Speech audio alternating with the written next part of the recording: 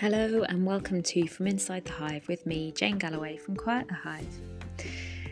So, as we sit on the edge of our seats, I think, with everything that's going on in the US and our lockdown, I'm recording this after speaking to my guest. I spoke to her on Tuesday. It's Wednesday today. We go into lockdown tomorrow.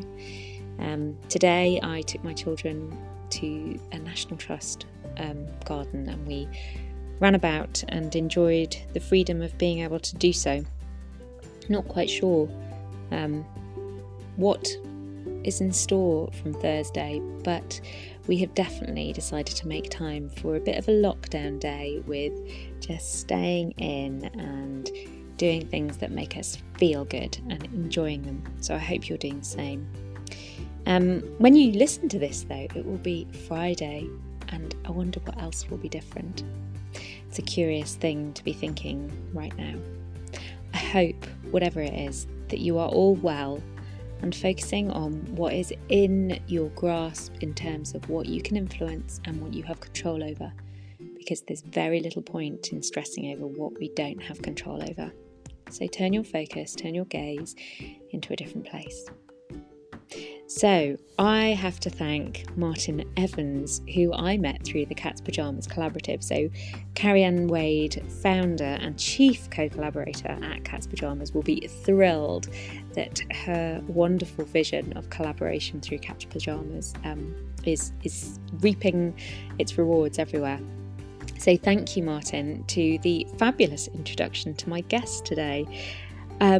I enjoyed this conversation enormously, and I think that my guest and I come from very, very similar places, not just geographically, both being Welsh girls, but also from our approach and our mindset, which was just wonderful to hear her describing techniques or theories that are very similar to those I share, but just in a different way, which made me look at them differently as well, which was joyful.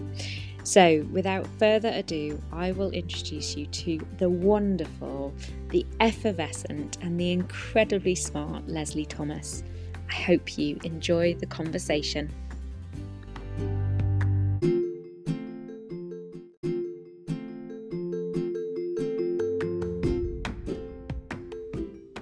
Oh, P.S. something else. I was going to edit it out and then I thought, actually, no, because life isn't perfect and children do interrupt. So before I started recording, I asked my children to really, really love Lily. I don't know if that's a word, love Lily, it is now. Just give me some time to have this conversation and please only disturb me in an emergency. So you will hear me say, "What do you need, Will?" What you didn't hear is that they'd been hanging by the door for about 3 minutes, peering round the corner and staring at me until I eventually gave in. The emergency? They couldn't get the telly to work. I wanted to keep it in because I think that you should know that we keep it real here too. It's okay to have blips. Hope that helps you. Enjoy and forgive the interruption. Hello and welcome to From Inside the Hive with me, Jane Galloway from Quiet the Hive. I have a bit of an accidental guest with me today, and I'm so delighted. It was so serendipitous that I was introduced to her just this week, I think it was even, which is just wonderful. And we've already had a bit of a chat before I pressed record, and I had to say, no, let's press record because I'm just already fascinated and drawn in and could talk to you for ages. So I'm welcoming today Leslie Thomas, and Leslie is a money mastery business coach, which I'm so excited and interested to hear more about. And she works specifically with female service-based entrepreneurs, which is me. So it's another glorious reason to have you on, but also so many of my listeners. So Leslie, you are very welcome here. Thank you so much for coming on. Thank you very much for having me, Jane. I'm really, really pleased to be here. Good, I'm glad. I love it when a plan comes together, especially an accidental one. So Leslie, tell me, let's start first of all, Money Mastery Business Coach. What is it that you do?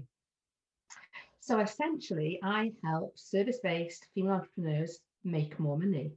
And that sounds quite a glib statement, and it's not meant to sound a glib statement, but that's exactly what I do.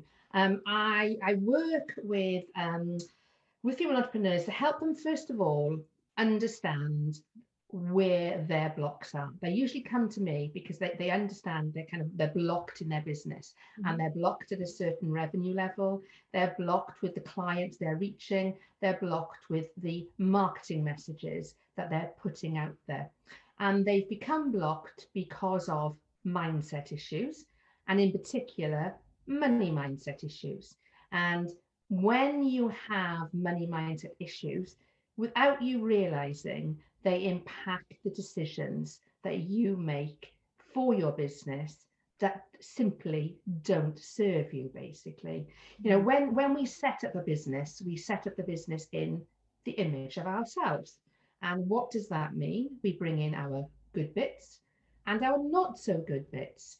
And before you know it, you are doing things in your business which you didn't necessarily plan to do when you first set up that business. So we all have a vision when we set up our business that we're probably going to be working hours that suit us. We're possibly going to be working less hours. We might take Friday off to go to have lunch with the girls. We're going to spend more time with our families, etc., etc. But within a very short amount of time, we start to realizing we're working more hours. We're skipping those lunches with our friends. We're not spending so much time with the family because we've become consumed in that business. And there are a number of reasons why we become consumed. And very often with us females, it's because we are over delivering and we're undercharging. Yeah. And if we are over delivering and undercharging, it means we're working more and more hours, and a point comes where a revenue ceiling is hit. And the choice is we either put up our fees or we work longer hours. And again, very often as women, we shy away very, very much because of money mindset issues. We shy away from putting up our fees. So all we can do is extend the hours we work. And that tends to mean extending into the evenings, possibly working at weekends. And our boundaries start to become very rubbery. And when our boundaries become very rubbery, we start to feel very, what is the word I'm looking for? Very alienated from our business because it's not delivering to us what we want it to deliver. So as I say, I start off understand, because when somebody comes to me, they'll normally say, I want to make more money, or I want to make my business work better for me. Can you, you're a business coach, can you help me? And I will say, let's take a step back. Let's look at why you set your business up in the first place, and let's understand where it is now, and then where you want it to go to. And that very, very quickly uncovers the limiting beliefs that are sat in there that has caused their business to get to where it is at the moment. So that's a very long-winded way of saying what I do, but hopefully that gives you a good indication. Oh my goodness, and there's so much in there, isn't there? So absolutely, we want to help people, and we want to do things because, and mostly people set up their own businesses because it meets with their values and their purpose. They find a purpose, and that's why they do what they do. I hope that's why I certainly talk to people about finding your purpose is so important. So when people set up their own business, and certainly this is true for Quiet the Hive, I've done it because it brings me joy, because it's where my purpose is, where my passion is, where my values are. And I've done it because I want to help people. But what that can sometimes trip into is forgetting that it's a business and actually running it like a business, because you end up just wanting to help people. And I say let me own it. So I feel bad sometimes about charging people for things that I want to do to help them. And I think that resonates for a lot of other women that I talk to who are in business. Is that the sort of thing that you experience with your clients? And that is exactly it. Somebody said to me some time ago, your business is your business, your charity is your charity. Never confuse the two. And I think that is a very valid quote to remember, because we are in business to serve those that we work with and those that are our clients, but we are also there to make money. Yeah. And one of my affirmations is the more money I make, the more people I can serve. The more people I can serve, the more money I make. Because again, as women, we have a strong reluctance very often to want to be seen to be making money from our passion. Yeah. And that is, that is ridiculous. You don't see football players turning down the multi-million pound salaries they're getting paid because they love playing football. As far as they're concerned, they are very good at what they do. There is a market rate for what they do, and therefore they are very much prepared to accept that. For Yeah. some reason, and it does tend to be women more than men, but not exclusively to women, but largely women suffer with this whole concept.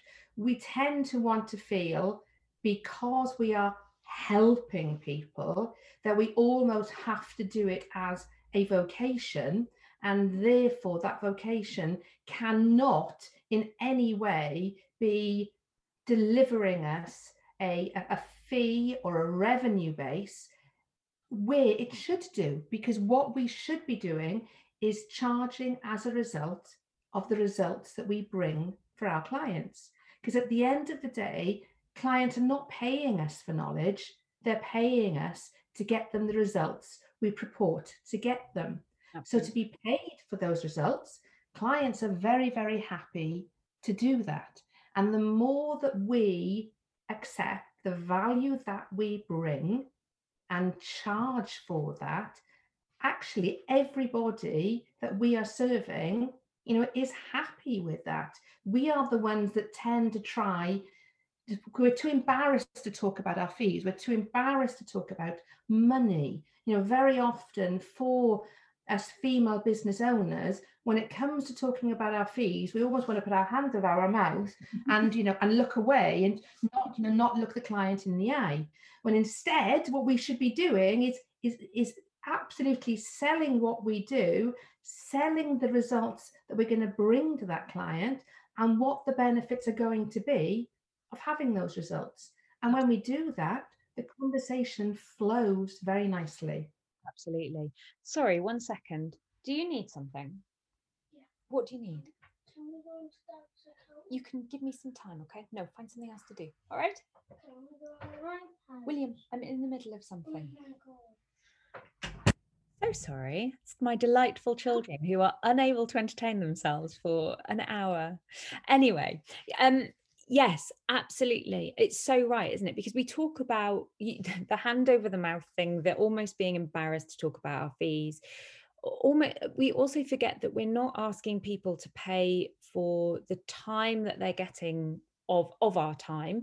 We're charging for the years and years it's taken for us to get our experience, for the results, like you say, that we're promising, and that we know that we deliver as well. And actually that can be a real stickler, can't it? Because so I know the work that I do has impact, because clients who work with me tell me it has impact, and life-changing impact sometimes as well, which is wonderful and heartwarming and fantastic. But I know it works, so I'm thrilled, but I'm never surprised.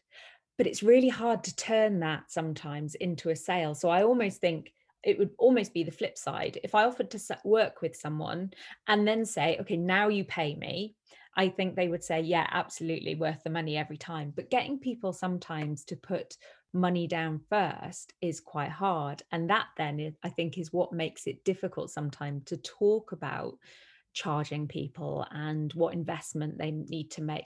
In fact, I certainly talk about investment rather than money. It's avoiding the money thing. Yeah, absolutely.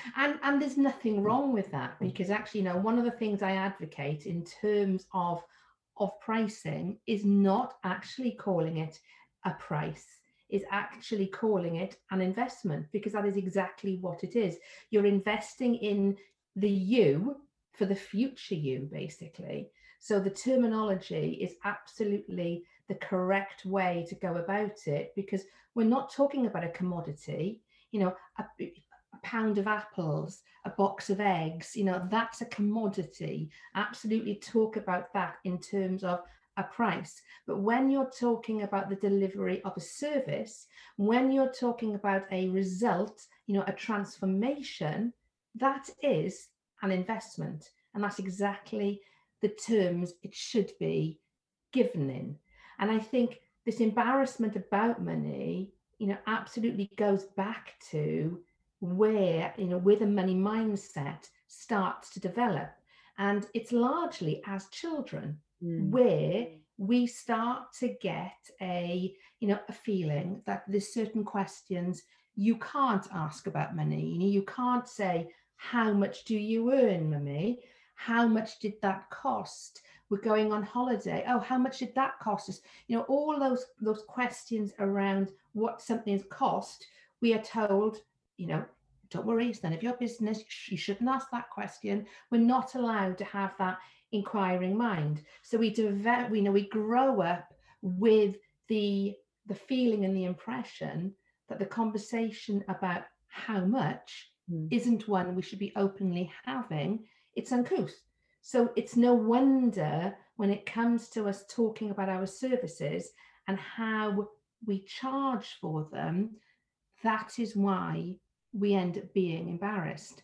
And largely, those who are most embarrassed to talk about it are those who have the most value to bring. And that is always the interesting point for me. Somebody who is extremely confident, who has no problem putting themselves out there, be it a celebrity, be it somebody who is a virtual reality star, etc. They have absolutely no problem charging large sums of money for a book signing, or or to open up a shop, etc. The amount of talent they have there is probably quite questionable, but they are so set in who they are and what they're bringing to that dynamic, they have no problem asking for that level of return. Yet, us ladies, particularly who are operating in the service space of delivering results for our clients, we will tend to sit back and be too embarrassed to talk about exactly what we are charging for that investment. But it's not just the pricing side of things.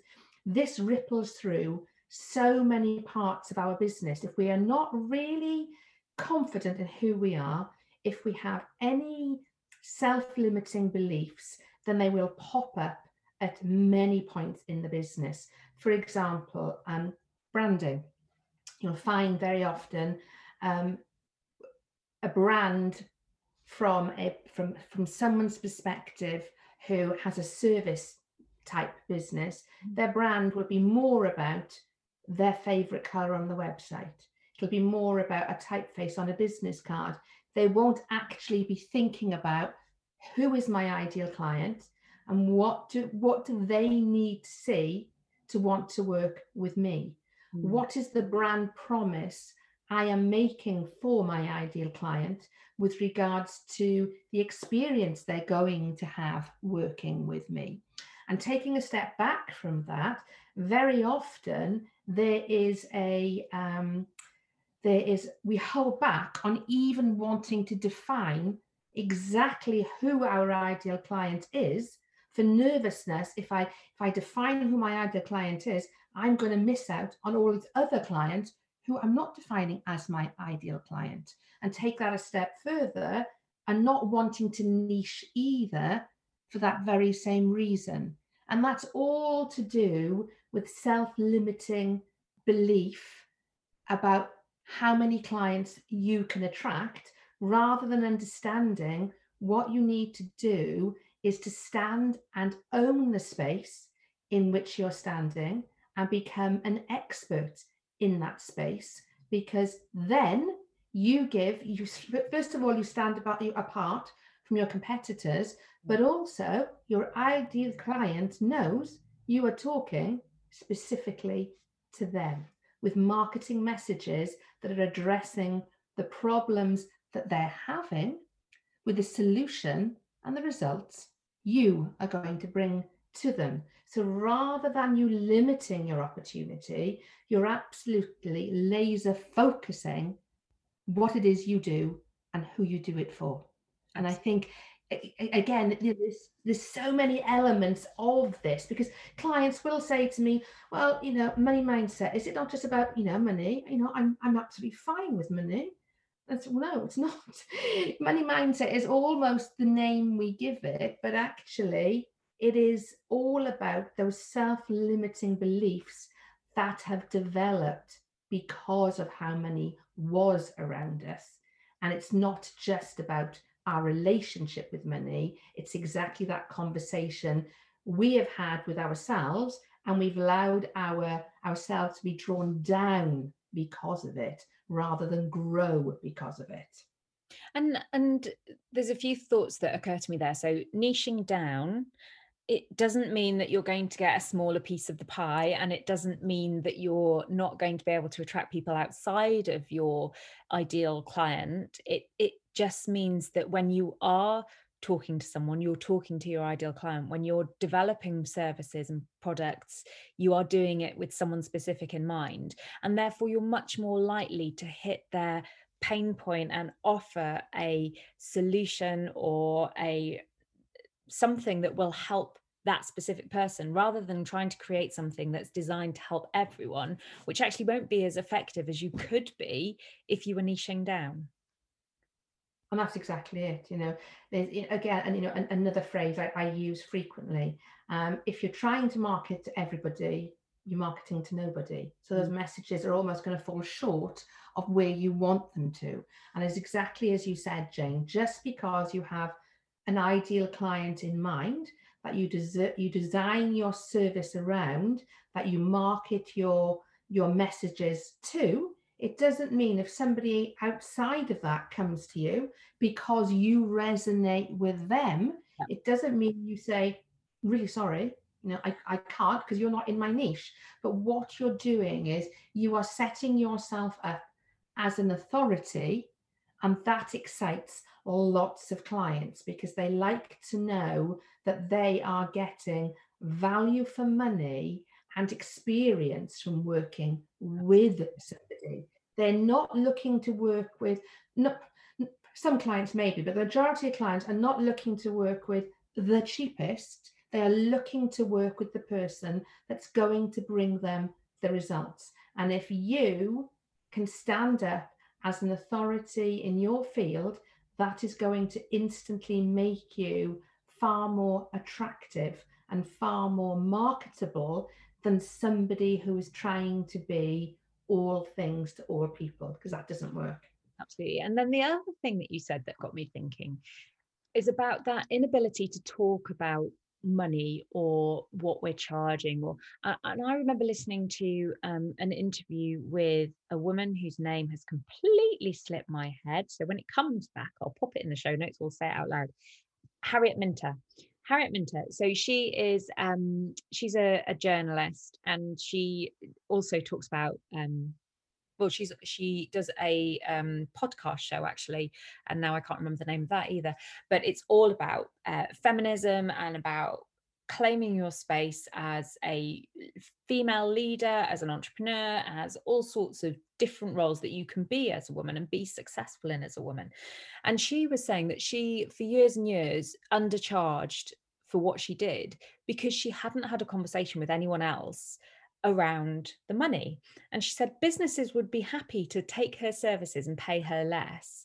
And she had no idea until a competitor said to her, I saw, or actually it was a business, and it was someone who was leaving the business or something like that. She said, I saw your pitch and it was brilliant, but you should be charging double what you charged because everyone else who put in a pitch was charging double. And she said she didn't know because she'd not had that conversation and no one had said that to her. And I think that, part of the reason the gender pay gap comes about is because we don't talk about how much we earn or how much we want to charge as businesses, and we're not open about it. And I think that, that alone, if we can make some headway into the gender pay gap, which has probably gone backwards again now because of COVID and the significant impact that's had particularly on women, I think that could be an astounding reason to have a conversation around money and around why you're charging what you're charging and what you're charging and how much you're earning. Yeah, absolutely. And I think, I think part of the problem is we're kind of brought up to be grateful. to be grateful to have a job that fits around our children, that allows us to take time off if the child is sick or if there's something on. With men, there isn't that gratefulness that they have a job. It is accepted that a man works and a man gets a fair rate of pay. But everything that is said to us is, oh yeah, but you have a child and you take 6 months off. Man doesn't get to do that. And it's all it's all very counterintuitive. And therefore we all almost take a step back and go, oh yeah, you are right. We're not doing the same job for the same amount of hours because we're so lucky we get time off to bring up the children. And as we know, there probably isn't a harder job than bringing up children, particularly when they're very small. I couldn't wait to go back to work. Loved my children, but getting back to work and being able to have adult conversations and to really use my brain matter, we shouldn't have to feel grateful that we are being allowed a little bit of flexibility around our working pattern in order to be able to do what we're all doing, bringing up the next generation of tax payers, basically. And I think that is part of it's not just we are part of the problem, but we are part of the problem that we've accepted that, I think, for too long. We haven't been able to really address that we shouldn't be grateful, that we are delivering a set of skills, we are doing jobs that are very much needed and required, and we should be insisting that we are paid fairly and what we are due for doing that job, basically. And I think once, and I'm sure Harriet would say, once Harriet realized that she was being underpaid, I am sure the next pitch that she did, she instantly upped her prices. Part of that is based on confidence to a certain extent as well, because why were the other people going in there and pitching higher than she was? And it's a confidence thing. We don't want to be seen to being greedy, and we don't want to be seen to be, asking for more than fair. And we love our job, and the hours were great. And we talk ourselves into a corner, unfortunately, rather than being very clear, very frank about, this is what I do, this is how I do it, and these are the results that you're going to get. And therefore, the investment in me is going to be X. And I think we're starting to be better at it, but I think there's still quite a long way to go for us all as women to stand into our confidence in what we have to bring, basically. So if you were talking about what someone with a positive money mindset might be, what they might bring or how they might behave, what sort of behaviors or how would they conduct their business? What are the sort of attributes you might see for someone who's got a positive money mindset? Okay, so I think the very first thing is visibility. They are very visible in their business, and these days the requirement to be visible in your business, be that, doing Facebook Lives, when we can go back to, talking on stage again, when you are the face of your business rather than your logo being the face of your business, when you go to networking events and you show up as your authentic self, that person has either worked on their limiting beliefs or possibly didn't have any in terms of visibility in the first place. But that is when I do this audit with my clients in terms of, why did you set up the business? Where are you now? Where do you want to get to? It's very often the visibility piece that is the most demonstrative in terms of the effect that self-limiting beliefs have had on them, because they don't want to, they might post on LinkedIn regularly, but they'll post fairly bland posts rather than asking any pertinent questions, being challenging with regards to other people's views that differ from their own. And I think the visibility piece these days is really what makes the difference between, you know, a really successful business and one that is just striving. And, you know, some people are happy striving, but more and more people want to thrive. And the way to thrive is to really examine what your limiting beliefs are and to understand at what touch points in your business have those beliefs impacted the decisions that you have made. And when you understand that, that is almost when you're able to step out of your comfort zone, but comfortably.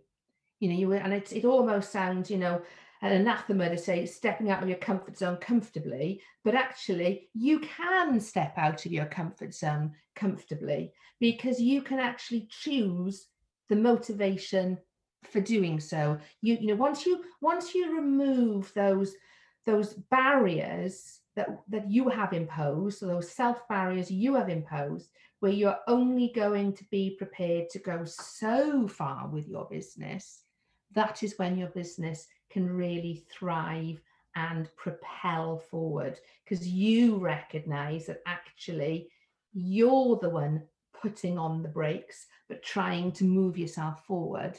And I think for, you know, a lot of my clients say that for them is almost the light bulb moment when they say, well, I can move into, you know, I can move out of my comfort zone now, because I know in moving out of my comfort zone, that is when I'm going to be moving towards my future self. Absolutely. And my future self is absolutely where I want to be. And the more you do it, so this is absolutely some of the stuff that I talk about as well, in terms of the more you step out of your comfort zone, the more comfortable it becomes, and that actually grows your comfort zone till all of a sudden the stuff that used to scare you is small fry, and you're thinking about what the next step is. But the more you practice it, the easier it is. And there's also something about you know, with CBT, they often talk about motivation following action. So you have to do something to then find it easier to be motivated to do it another time. So sometimes, although it feels difficult, if you just try it for 5 minutes, so if it's a Facebook Live or something like that, if you go into a private group that you are part of, for example, as a small test, and do a Facebook Live there talking about your business, then before long you'll feel confident to do it on your own page, or whatever that looks like. But there is something about practicing stepping out of your comfort zone, isn't it? And linking to that future self that you mentioned, I think is really important as well. And that's where, as women, having service businesses that are related to value and purpose, that actually can be a real bonus, because you can call on what your purpose is to help you propel towards your future self. Absolutely. And that is one of the most powerful things I do with clients, is introduce them to their future selves. Because actually, when you meet your future self and you've defined, you know, what you look like in the future, in terms of how much you're earning, where you're living, what you're wearing, what you're experiencing, how you're feeling about the journey to where you are now, your achievements, what you've let go of, what you've delegated, what you no longer do, what you no longer put up with. That creates a really, really powerful mindset shift, where you now have the ability to say, no, I'm not going to do X any longer, because if I carry on doing X, I'm not going to get to meet my future self in reality, because that has held me back. So you give yourself that permission to have the pattern interrupt in your brain, basically, to stop yourself from doing the things that are preventing you from moving forward. And I think meeting your future self is the most powerful, because as we all know, you know, we're all very visual in terms of being able to think about, you know, when we see an image of, I don't know, you know, a tropical island, or a Christmas tree, you know, in New York, I can't remember what it's called now. Rockefeller, I think. Is it Rockefeller? Yes, I remember now. Yes, where the ice skating is. Exactly. And we see that, and it makes it, you know, it makes us feel joy. It makes us feel, oh, I want to experience that. So by being able to see your future self in your terms of what you count as success, because different people have different measures of success. But that is when you give yourself permission to stop doing the things that are not serving you. Absolutely. And that is the most powerful bit. You almost, I get my clients to write all this down, because being able to refer back to it, if they come back to me and say, I'm wobbling a bit today, I'm not quite sure, I feel I can do this. Okay, let's go back to your future self. What would she be saying to you? Absolutely. And it really, really does give you that real sense of perspective, and even more, a real sense of what you can achieve. And I think that is the difference between being stuck where you are, doing the same things over and over again, hoping for a different result, or actually tweaking things, doing them differently, and absolutely knowing you will get a different result. Absolutely. Because if you can imagine it, then you can imagine your way to it, can't you? And you can become that for sure. And I think, I don't know, I think it's just so interesting how we tie ourselves up in knots around things that are imagined. So I talk to my clients a lot about fears that you put in place and blockers that are just because of imaginary situations. So I can't do that because what if this happens as a result?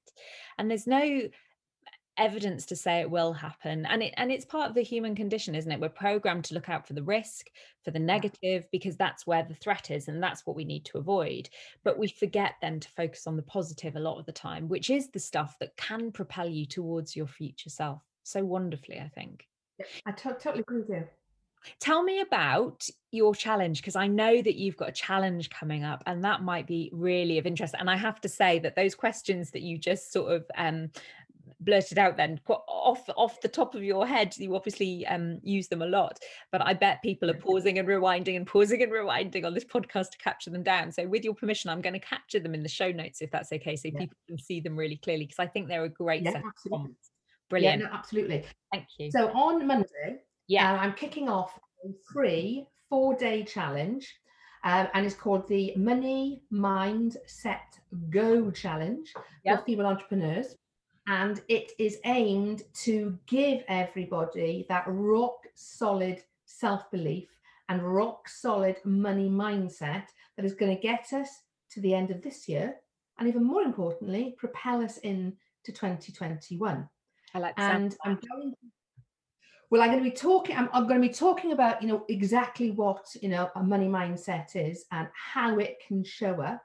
I'm going to be asking some questions with regards to where people have experienced and are continuing to experience those limiting beliefs, where they think they have come from, doing some work around providing tools to help to remove those money blocks, basically, and then introduce them to their future self, because the power of that is absolutely massive. Now, it's being designed around a working week. We didn't know we'd be in lockdown, obviously, but it's designed around a working week. So I go live in the Facebook group at 9 o'clock in the morning to provide the task or tasks for the day. Brilliant. And then I go live again in the group at 8 o'clock in the evening to provide some context to those questions, to provide some information around those questions, and be available for a Q&A. And then it's the same format on the Tuesday and the Wednesday and the Thursday morning. And then on the Thursday evening, I'm going to do a masterclass, essentially, which not only pulls together what we have spoken about, but actually brings us forward to the next stage, of the journey. Because essentially, with limiting beliefs, it isn't about one fix and you're done. Because it's like going to the gym, trying to get a six-pack or develop your biceps or whatever. Yes, you can go to the gym, you can get, your six-pack, but if you just go, oh, look, my six-pack, and then stop doing it, wouldn't that be lovely? What happened? Yeah. Wouldn't it be lovely? I don't know why I use six-pack as the example. I've got a six-pack. But if we stop doing that, if we lose that consistency, then we lose the six-pack. And exactly the same, with limiting beliefs. Once you're aware of them, you can have tools to deal with them, but you have to keep working at it, and you have to keep batting away when that negative voice is attempting to get a little bit louder in your head. And that's why some of the tools that I utilize, they're very, very simple things to do, but just having the ability to hear that little negative Nelly starting inside your head, that is when you're able to go, whoop, stop. That voice is not getting any louder. In fact, I'm kicking you away, basically. Yeah. So the whole of next week is designed to get everybody to a point of, first of all, having fun, because I think that's important. Yep. Number 2, being very informative. And number 3, being collaborative. Because I think, obviously, given how this year has developed, people need to connect, to reach out, to have that extended network. And that is what next week will provide, is that whole supportive environment in which we can share the concerns that we have with regards, our beliefs. We can share how they are impacting them, and we can share in the benefit we have had of practicing the techniques that I'm going to give, and the benefit, as we've said, of being introduced to your future self and putting lots of color on your future self, and then taking all that information to move you forward. And I think it's probably come in reality at the ideal time, given everything that's going on now with the second phase of lockdown. Yeah, so there will be a lot of people who have had their confidence shaken, I think, from the fact that we are going into a second lockdown. People who run small businesses, who have really fought hard to keep going, will just be thinking, oh my goodness, can I do it a second time? So actually taking time out to really focus on you, and everyone listening will know that I'm a massive believer in working on your inner critic. And what you're saying is right. You don't just do it once and that's it. You have to practice the tools and the techniques and keep going at it, because it's a learned thing that you do, because it is the human condition to, your inner critic is there to protect you. That's ultimately why it's there. So it is a human thing to have it, but to learn to live with it is really, really important. So I'm definitely going to have to finish our conversation and sign up immediately once we've done that. But if other people want to join, how would they do that? And I'll make sure we drop the information in the show notes as well. But can you just tell them how they'd sign up for that, Leslie? Yeah. So I will give you the link, and you just literally put in your name and your email address. You will then be sent, so you'll then basically be given access to the Facebook group that opens up on Saturday.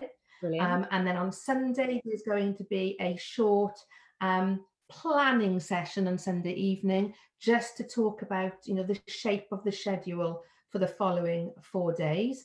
And that is it, basically.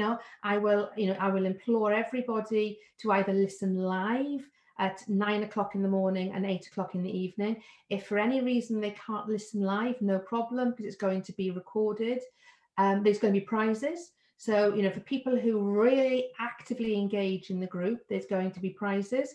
Because I think to get the most of these things, out of these things, it is all about the engagement. It isn't about just sitting there.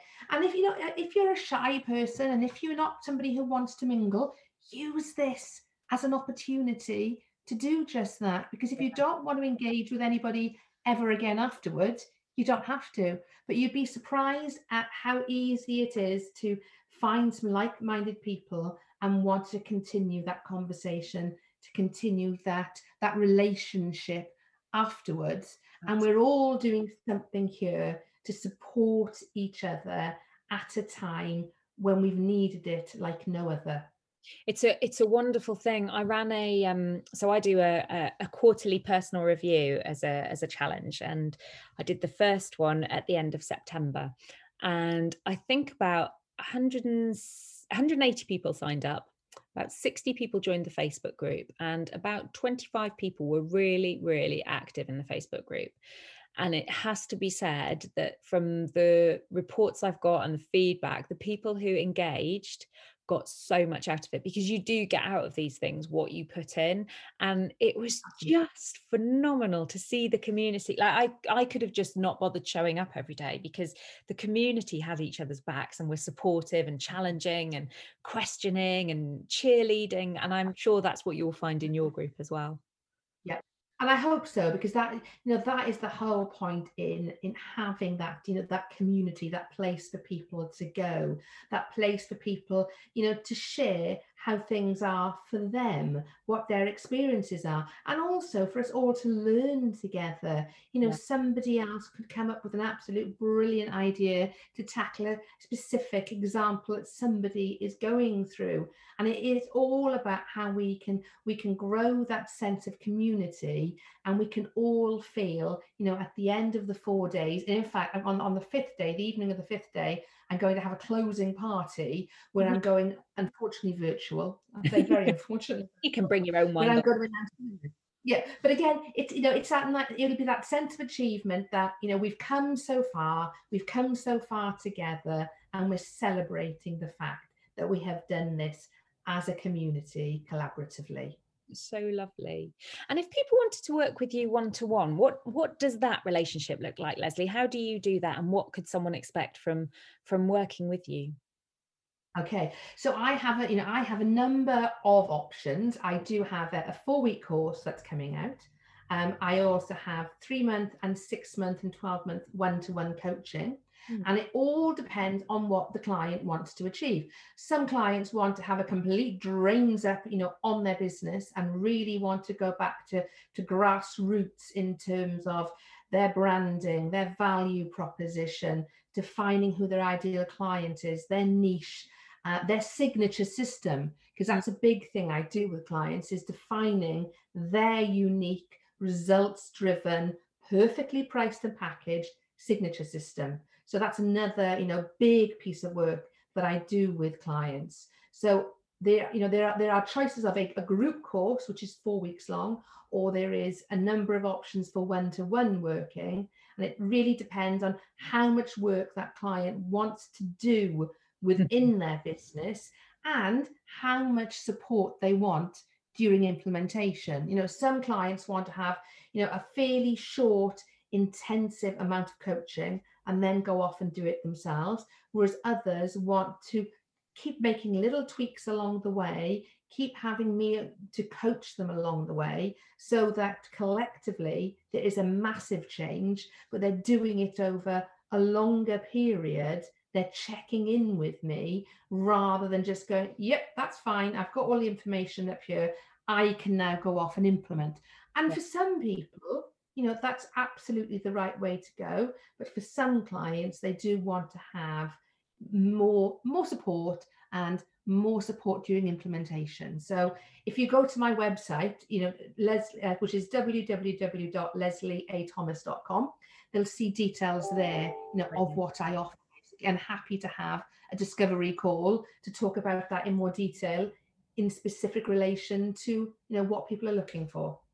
And if listening to this conversation has whetted people's appetite, and it's certainly made me think a lot about what I'm doing with the business. And actually, I've had 2 conversations at the end of last week with people saying, what you do is brilliant, but you're not charging enough, or what you do is brilliant and you're giving away too much free stuff. And it's made me start thinking, actually, am I really getting the value that I should from my business? And that feels like a really bold and brave thing to say, and it's quite scary, which is crazy, isn't it? But if people have had their appetite whetted by this and are thinking that actually a deeper conversation with you might be interesting, what are a few things they could try by themselves first? What are a couple of sort of things that people could put either into implementation or just think about? You've given us those really, really helpful questions about future self. What are sort of a few, maybe 3 top tips that you would give people to think about when they wanted to explore or work on their money mindset? Okay, so firstly, I would say to write down that negative self-talk that you are having with yourself. So write down 5 or 6 things that you are very aware that you say to yourself in terms of you personally and in relation to your business.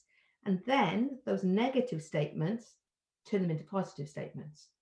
So, I don't want to increase my prices because I don't believe clients will pay for them. Mhm. I believe my clients will pay for my services because of the results I bring them. So instantly, you completely flip it around. So take 5 or 6 negative statements and flip them into positives.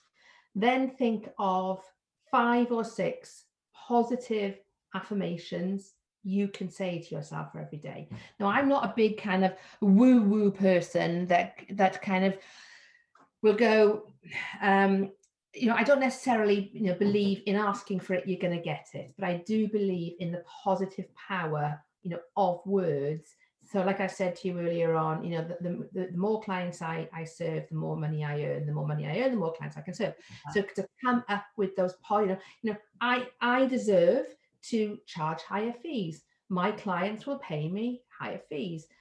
Clients will be attracted to me because of the results I bring. So write down 5 or 6 for yourself that resonate very comfortably with you. Read them out loud to yourself in the mirror in the morning and in the evening, and put them somewhere. Set a timer on your phone, but a couple of times during the day, the timer goes off and you can read them, because you'd be very surprised that by reading the positive statements that you have created for yourself, how you are rewiring your brain, that when something negative pops in, because with negative beliefs, what comes is you close down your brain's ability to help you. You're basically saying, no, I don't need that help, thank you. I'm quite happy, as I am. And an example I always give is somebody who has an open mindset, a positive mindset, basically. They will always be open to allow their brain to go off and think about something, a challenge, on their behalf, essentially. So, for example, you're listening to the radio, you hear a song, but you can't place who's singing it, but you have to go away before the DJ says who's singing it. Or you're in the street and you see a face but you can't quite place, who they are.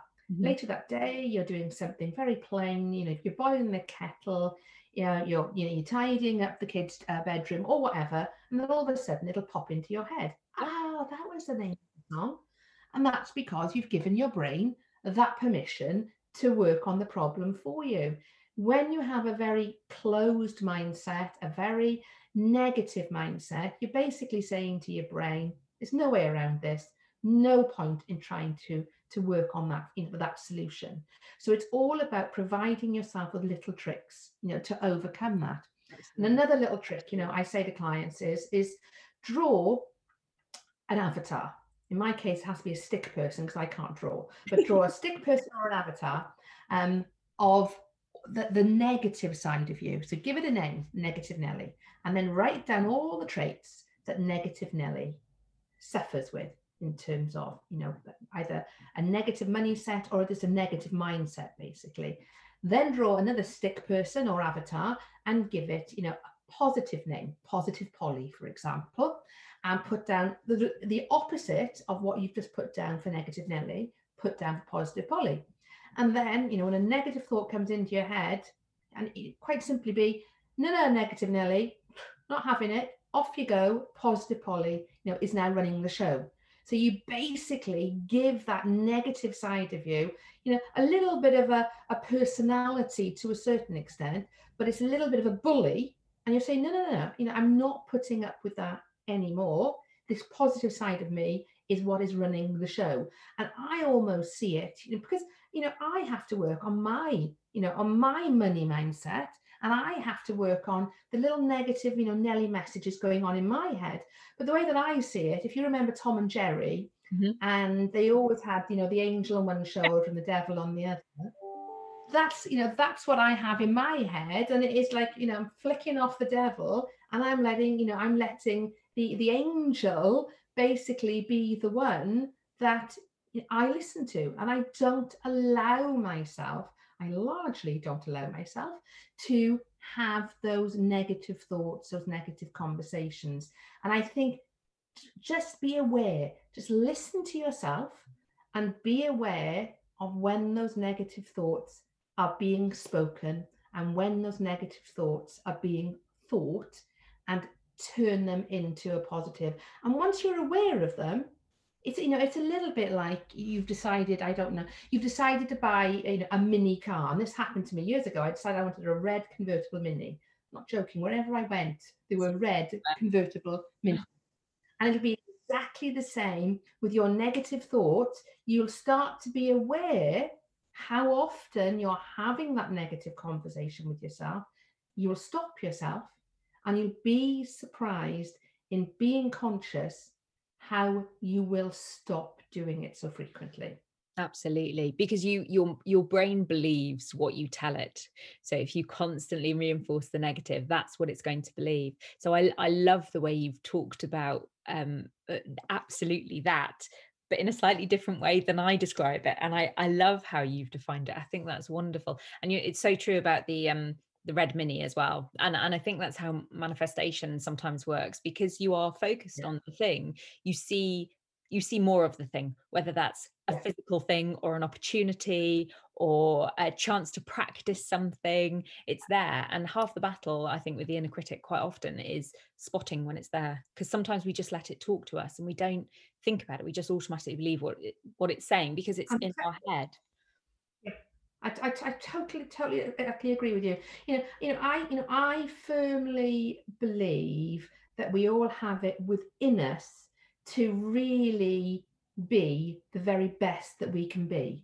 The problem is, for a number of us, we don't accept we can be very much more than we are, and don't push ourselves forward. But if we actually focus on where we want to be and then start putting steps in place, you'll be surprised at how quickly you get there, because it is all about the mindset. And I remember Alan Sugar saying years and years ago, people say to me, I've been really lucky.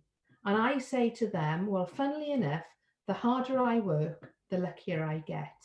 And I'm not saying that in terms of you will only get where you want to be by working really hard.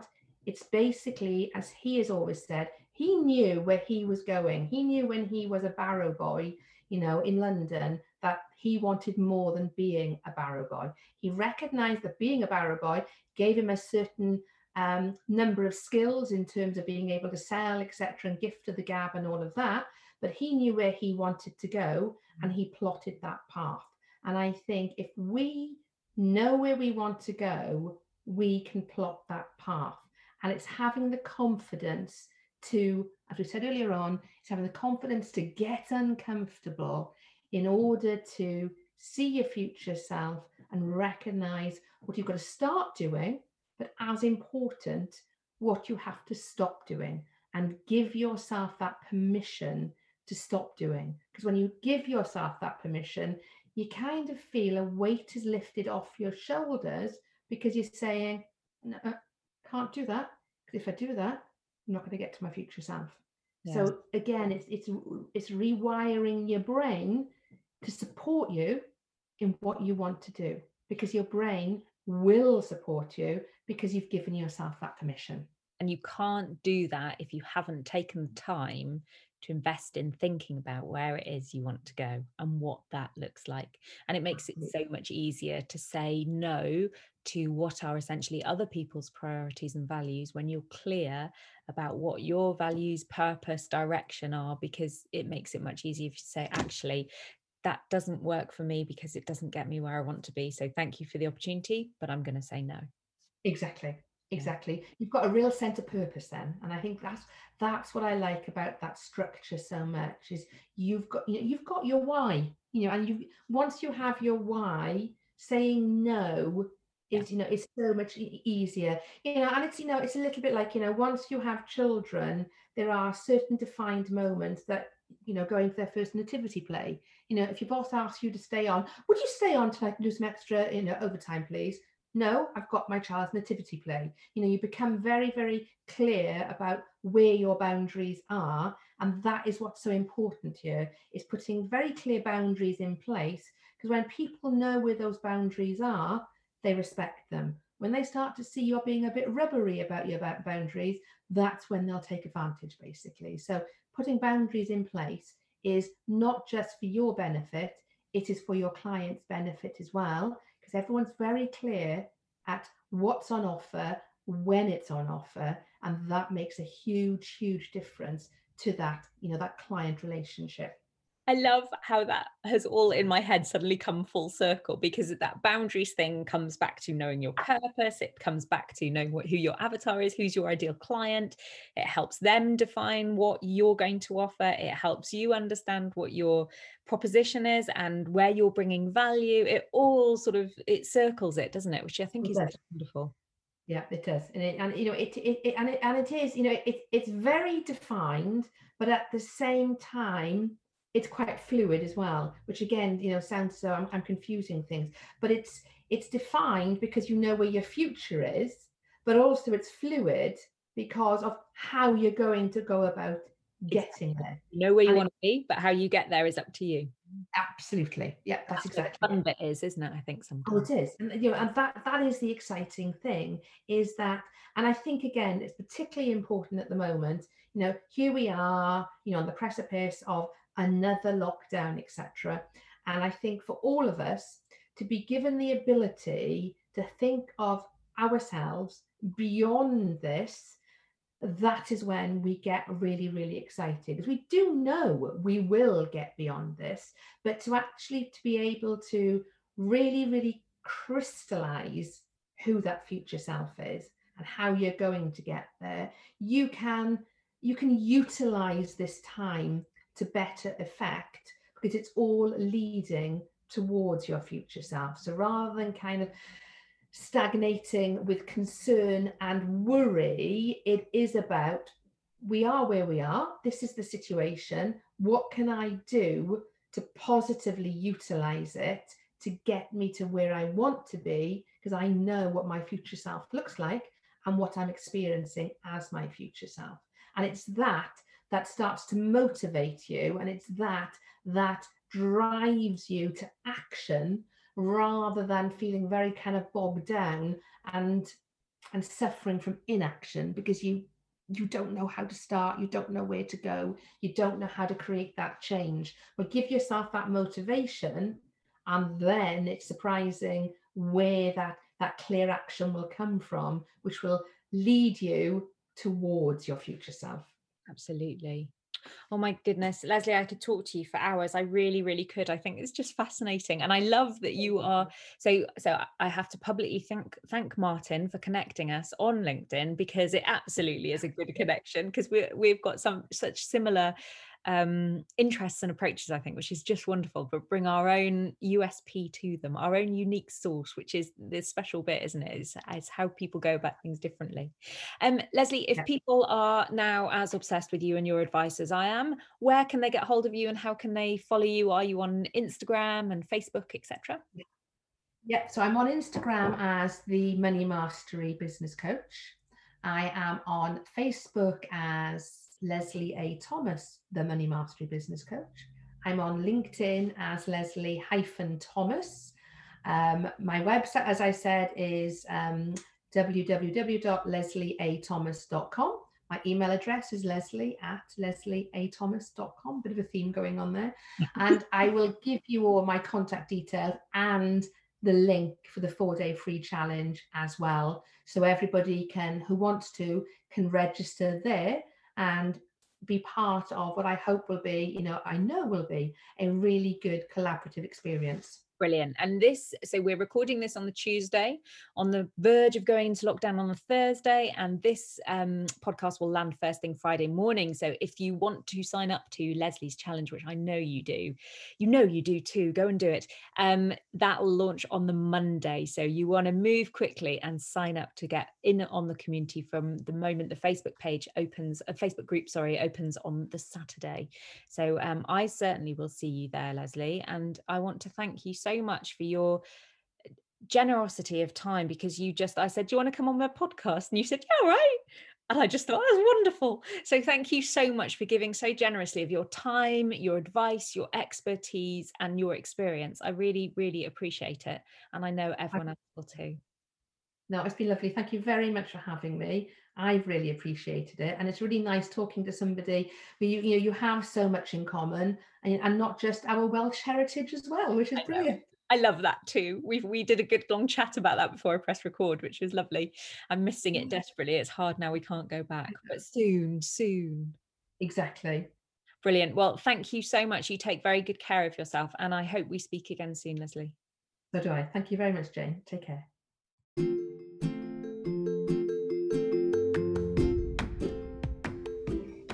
Well, you could have kept me going for ages.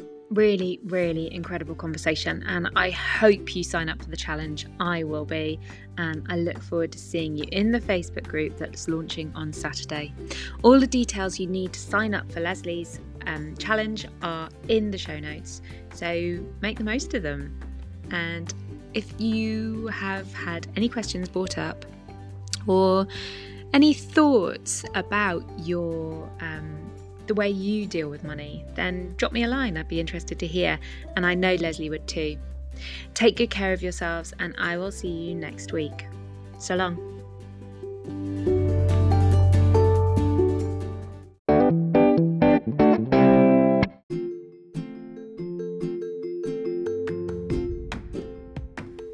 If you enjoyed this podcast from Inside the Hive by Quiet the Hive, then please leave us a 5-star rating or drop us any comments in the box below. We'd love to hear your thoughts. Any comments or ratings you give us all help other people who would benefit from the content to find us. Thanks so much.